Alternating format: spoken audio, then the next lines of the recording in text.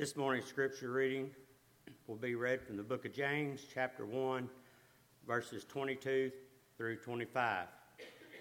But be doers of the word, and not hearers only, deceiving yourselves. For if anyone is a hearer of the word and is not a doer, he is like a man who looks intently at his natural face in a mirror. For he looks at himself and goes away and at once forgets what he was like. But the one who looks into the perfect law, the law of the liberty, and preserves, being no hearer who forgets, but a doer who acts, he will be blessed in his doing. You may be seated.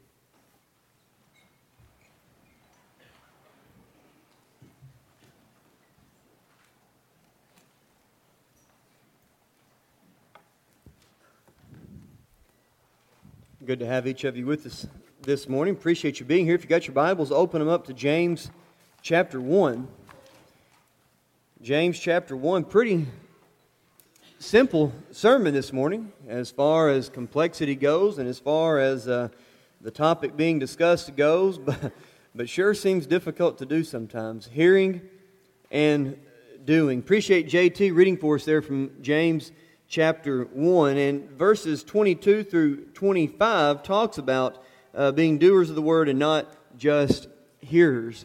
Thought it was interesting. We had a new basketball coach when he first came to our school. Walked in his office one of the first days, and he had James 1:22 written on the dry erase board. And I'll admit, I didn't have James 1:22 committed to memory, and I thought, what's a basketball coach doing with James 1:22 on the whiteboard? And so I went and looked it up and said, don't just be hearers of the word, be doers also. So that makes sense. How many times, if you've coached something, do you yell at the team to do something, or yell at a player to do something, they hear it and they don't do it? Parents in the audience this morning, how many times do you very sweetly and very lovingly tell a child to do something, and maybe they hear it, maybe they don't, but it doesn't get done? And that's so frustrating as a coach, because I know you heard me. Why did you not do it? It's so frustrating as a parent, because I know you heard me. Why did you not do it? But sometimes being on the receiving end of hearing instruction, perhaps instruction from God, we hear it and we don't always do it. How frustrating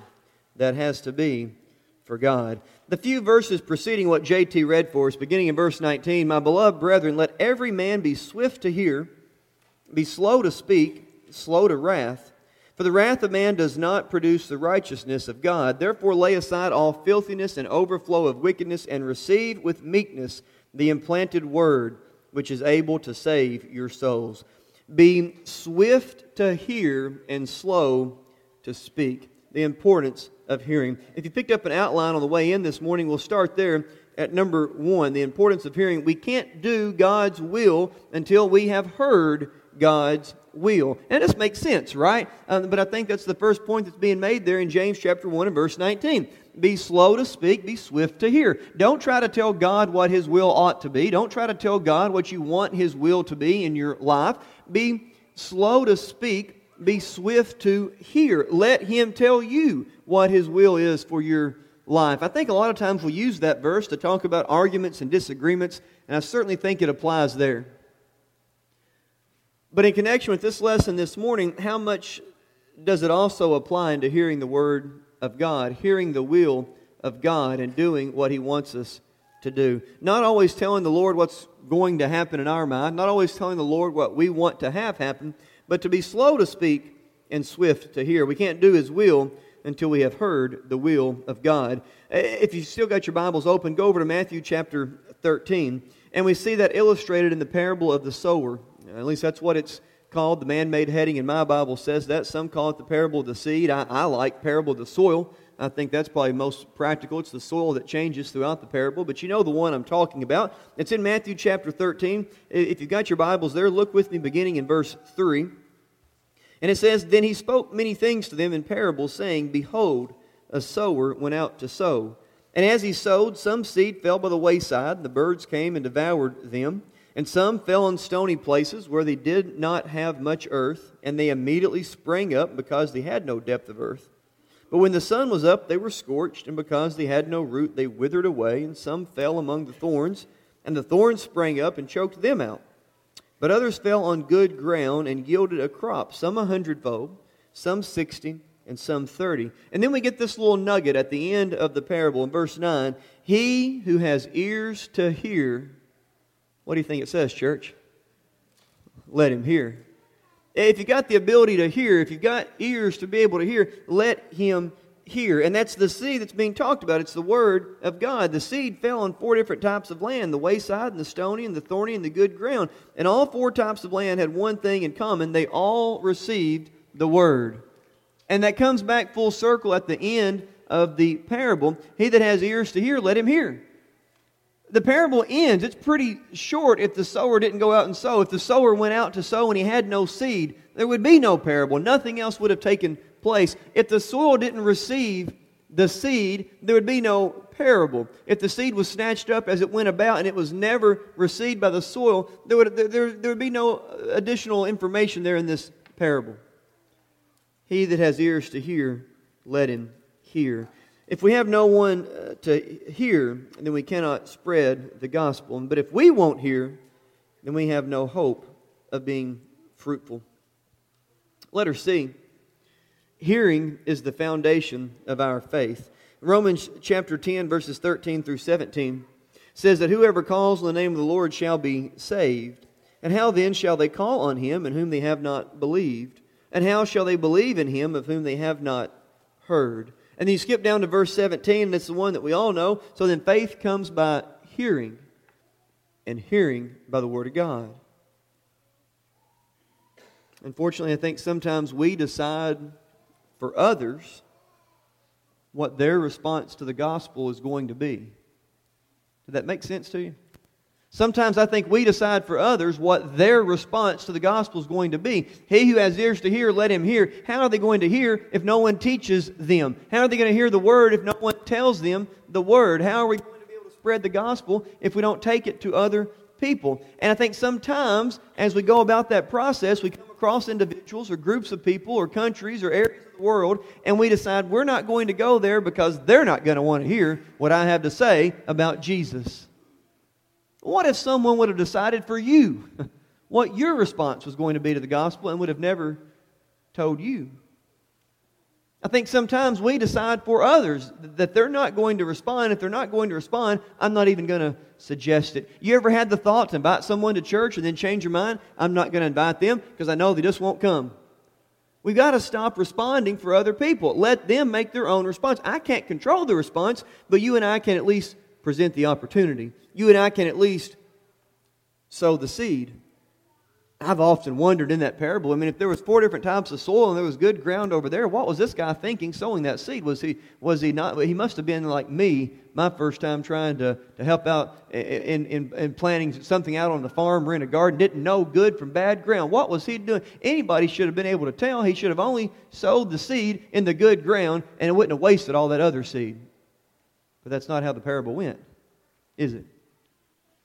Because Jesus in the Great Commission doesn't tell us to go into the parts of the world that we think are going to be highly receptive to the gospel.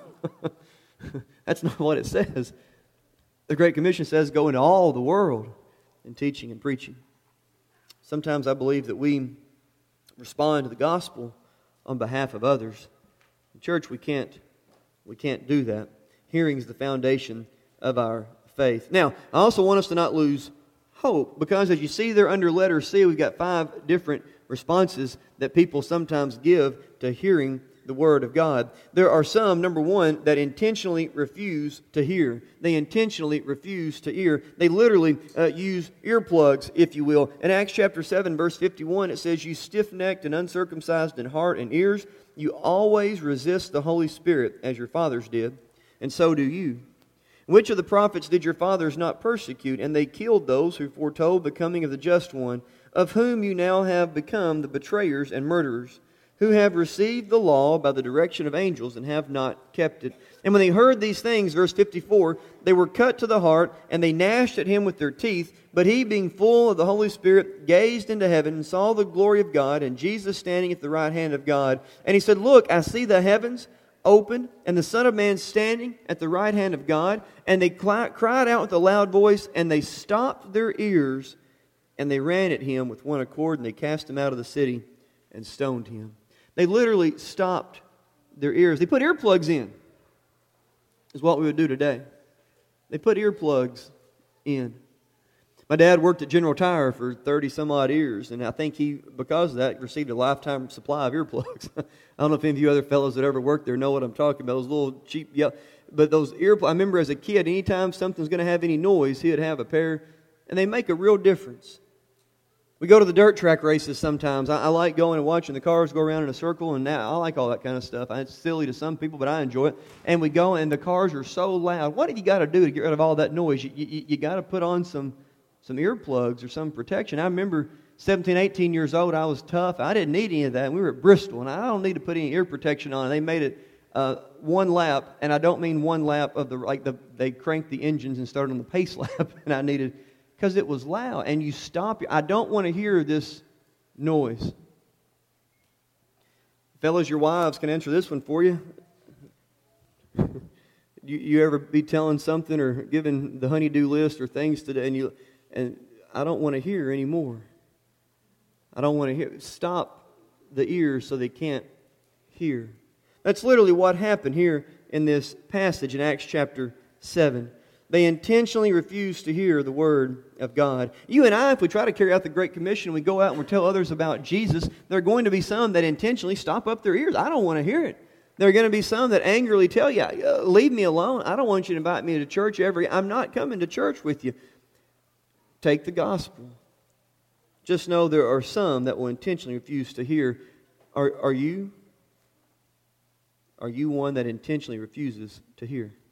Number 2, some hear a deceitful message. Some hear a deceitful message. There are some today who go out not trying to teach the gospel, but trying to teach their own gospel, trying to teach something that might lead others astray. 2 Peter chapter 3, verses 15 through 18, Paul, according to the wisdom given to him, has written to you, as also in all his epistles, speaking in them of these things, in which are some things hard to understand, which untaught and unstable people twist to their own destruction, as they do also the rest of the Scriptures. You therefore, beloved, since you know this beforehand, beware, lest you also fall from your own steadfastness, being led away with the error of the wicked, but grow in the grace and knowledge of our Lord and Savior, Jesus Christ. Some deliver a deceitful message. Now, the purpose of that's not saying that it's intentional and not judging the motives or the intentions of those that deliver this incorrect message. It's just a fact. There are some that deliver a deceitful or an incorrect message about the gospel of Christ. It's not enough to just hear with your ears and not to study and not to read and not to do your own understanding. You can't just simply take on the advice of everyone that gives you advice. I remember the first time going into Lexington in pharmacy school, and we got up there, and we don't have a lot of, back then, in 2007, the traffic lights all in town were green, yellow, or red. We didn't have a lot of those turn signals. Mayfield doesn't need a lot of turn lanes back in 2007. And so if you pull up to a stoplight, Ben, you can correct me here, but if the light's red and there's not a sign that says no right on red, you're allowed to turn right on red. Okay, I've been doing that right for all these years. I was told by somebody going to Lexington that the left turn signals work the same way. Ben, they don't work the same way, do they? So after about my fourth red left arrow that I ran through after stopping, I had someone that very politely told me that was bad advice that I had been given. Now listen, in my heart of hearts, was I breaking the rules on purpose? No. Somebody told me the red turn signals left work just like the red lights. When you're going to the right, you stop and then you can go. But they were 100% wrong. 100% sincere, 100% wrong. Luckily, I found out from someone other than law enforcement that wasn't the way things worked in Lexington, and was able to do it correctly after that. You ever been given bad advice? Perhaps bad marital advice, bad financial advice, bad parenting advice. Most of those things are recoverable. Are you listening, church? The one bad advice that's not recoverable from, bad spiritual advice. Bad spiritual advice. Taking someone's word for it, this is the way to heaven. Taking someone's word for it that you don't have to worry about all the Scripture. Taking someone's word for it that you don't need to be baptized. Taking someone's word for it that it doesn't matter how you live, that God's grace is enough to cover all of your sins. Romans 6:1 tells us that's not true. We can't just continue in sin. Taking someone's advice for those things and not hearing the Word of God. We've got to hear. I'm hearing the message. Where are you hearing it from? Hear the Word of God. There are some that will hear a deceitful message. Number 3, some misinterpret the message. In Acts chapter 8, you have the story there of Simon the sorcerer. It spans out over about 20 verses, so I'm not going to read it, but if you want to turn there, it's Acts chapter 8, verses 9 through 25. And if you recall, Simon was a magician who performed these miraculous things. They weren't miraculous, these magical tricks, and he did it for profit. He did it for money. And he saw that the apostles were able to give the Holy Spirit by laying on hands, and he saw the dollar signs, didn't he? Scripture reads as if he had just been a convert and he saw what was taking place, and he went to them and offered them money to have that power so that he could profit more. They misinterpreted the message, he did. And if you recall at the end of that, once he realized what he did was in error and was in sin, he asked for forgiveness. But he'd heard the message, he believed the message, he'd become a Christian, but he didn't understand it all. There are some today who misinterpret the message. Number 4, some refuse the message. Selective hearing, perhaps, is what we have called it. In Acts chapter 26, 24 through 28, Paul was making his defense, and Festus in verse 24 said, Paul, you are beside yourself. Much learning is driving you mad. And in verse 25, Paul said, I am not mad, most noble Festus, but I speak the words of truth and reason, for the king, before whom I also speak freely, knows these things. For I am not convinced that none of these things escapes his attention, since this thing was not done in a corner. And then I love it in verse 27, King Agrippa, do you believe the prophets? I know that you believe. I think verse 28 might be one of the saddest verses in the Bible. When King Agrippa looks at him and he says, you almost persuade me to be a Christian. What that means, whether he was so close to becoming a Christian or whether it means that he was mocking Paul, saying, well, you think you're going to persuade me to be a Christian in this short amount of time? Whatever it may mean, the verse before that proves the point that he had selective hearing. He had selective ability to block out what he didn't want to see or hear. Paul said, this stuff hasn't happened in some corner. You know all the details of everything I'm talking about. I know that you believe. And King Agrippa said, I don't. Almost persuade me to become a Christian. Some refuse the message. And finally, number 5, there are some who hear and repent. Still in the book of Acts, but in chapter 2 and verse 37, at the end of the day of Pentecost and the preaching of the sermon there in verse 37, they'd heard it, they were cut to the heart, and they cried out and said, men and brethren, what shall we do? There are those who hear and repent. Church, for you and I, letter D, the importance of hearing is seen in the Great Commission. Matthew 28, 18 through 20, we alluded to earlier. Go into all the world and teach and preach the gospel. You and I, if we're going to be faithful Christians, you and I, if we're going to carry out the will of our Father, we're going to have to tell others about it. But before we can tell others, before we can go and spread the gospel, before we can go and tell people to imitate me as I imitate Christ, you and I have to hear.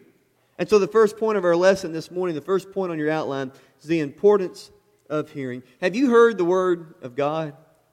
Have you heard the gospel message, the power of salvation, the power of the blood of Jesus Christ to wash away your sins? Have you heard the message, and do you believe it? So the first part this morning, hear the Word of God. Now, I didn't see a whole lot of people shaking their heads no. Full disclosure, didn't see many of you shaking your heads yes either, so I'll give you a pass.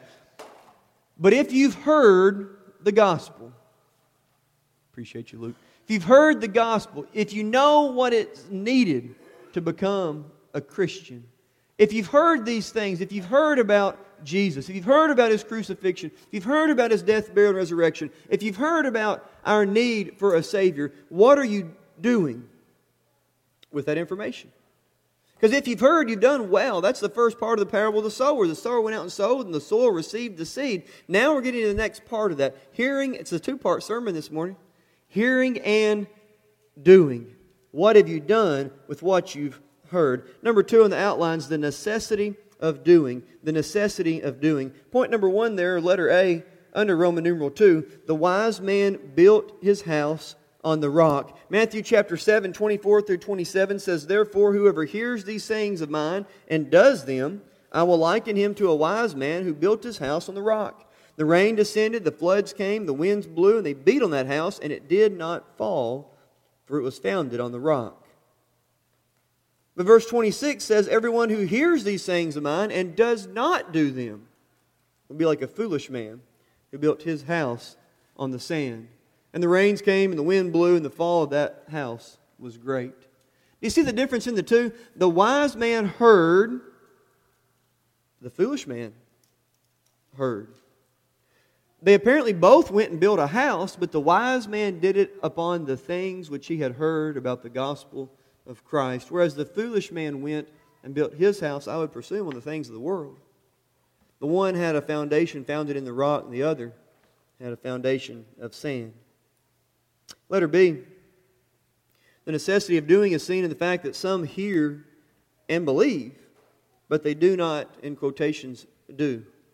They hear and they believe, but they don't do what they are required to do. Go back to James chapter 4, verses 13 through 17. You skip to the end of that in verse 17.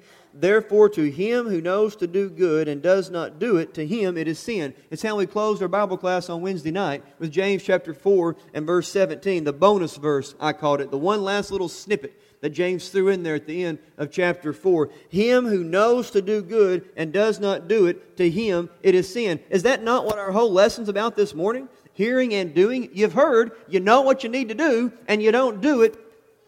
James 4:17, to him it is sin. You go back then and you work backward and you go to verse 13, and it talks about postponement of doing this good that you know to do. I can't help but think about it in our relations today. I know it's important to exercise. I don't always do it. I know it's important to eat healthy. Wendy's at 11 last night. I don't always do it. I know the importance of getting lots of sleep. I revisit the last statement I just made. 11 o'clock in the drive-thru last night. But you know those things. You're a pharmacist. You know what it means to take care of your body. You know what it means to drink lots of water. You know what it means to get sleep. You know what it means to walk or run or jog 30 minutes a day. You know those things are good. I do know all those things. Well, then great. I'm going to be healthy. It's not how it works. Just because you know it, just because you've heard it, just because you've been told it, if you don't do it, it's really no benefit. Now, I don't know about you guys, but I've got a plan. I'm going to start. Someday. Probably around New Year's. I can say that because it's January the 28th. This next New Year's is what I'm talking about. Am I the only one? You know, I hear it. I know it. I'm going to start. When? Someday. And it's comical. Like, yeah, we all put it off. And we wait and we wait and we wait. Josh and I always joked he was going to go on a diet in May is what he always said. He never specified the year. And so I like that. And so I started doing the same thing. I too am starting one in June. Just don't know which June it's going to be. Someday we'll do these things. Him who knows to do good and does not do it, to him it is sin. I'm going to do the good. I know I need to do it. I'm going to. Now, go back to verse 13 of James 4. Come now, you who say today or tomorrow, we will go to such and such a city and spend a year there, buy and sell, make a profit. You don't know what's going to happen tomorrow because your life is like a vapor. Church, if you're here this morning and we're not to the invitation quite yet, but go ahead and get your mind going. If you're here this morning and you know the good you need to do and you haven't done it because you're waiting, my question this morning is waiting for what? You don't know what's going to come on the morrow. Him who knows to do good and does it not, to him it is sin. Letter C. Sadly, there have been some that have been taught that there is nothing to do. There's nothing that you need to do. Ephesians chapter 2 verses 8 and 9 says that for by grace you have been saved through faith, and that not of yourselves, it is the gift of God, not of works, lest anyone should boast. Now, you take that verse by itself and you apply it incorrectly and you'll cause yourself much sorrow. But if you take that verse, Ephesians 2, 8 and 9, and you compare it to other verses like John 14 and verse 15, if you love me, keep my commandments. You compare that verse, Ephesians 2, 8 and 9, with Matthew 5 and verse 16. Let your light so shine before men, they may see your good works and glorify your Father in heaven. You take that verse and you combine it with James chapter 2, 14 through 26, where it goes through and it talks about those who comes to you and says that he's needy, that they need something from you. What are you going to do but help that brother? Verse 14 says, what does it profit if someone says he has faith but does not have works? Can faith save him? If a brother or sister is naked and destitute of daily food, and one of you says to them, depart in peace, be warmed and filled, but do you not give them the things which are needed for the body? What does it profit? Thus also faith by itself, if it does not have works, is dead. But someone will say, you have faith and I have works. Show me your faith without your works, and I will show you my faith by my works. You believe that there is one God. You do well, but even the demons believe and tremble. We're not saved by our works. There's not enough good you could ever do to be worthy of heaven.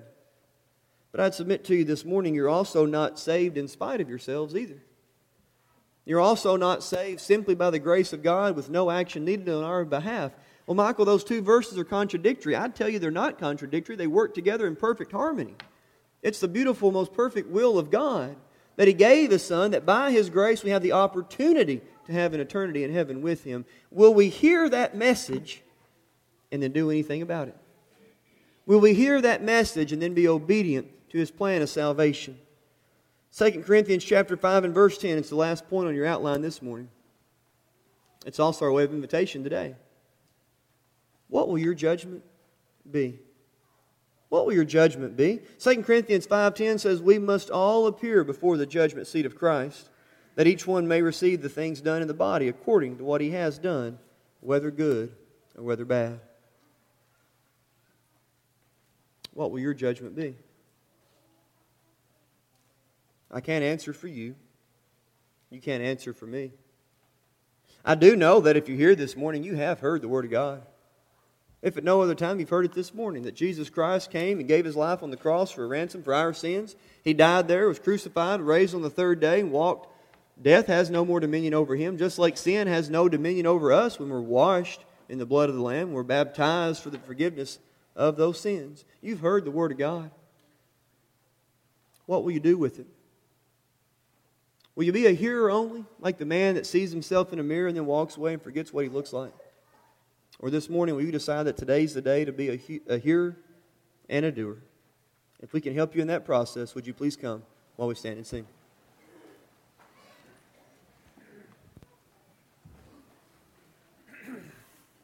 Have you been to Jesus for the cleansing?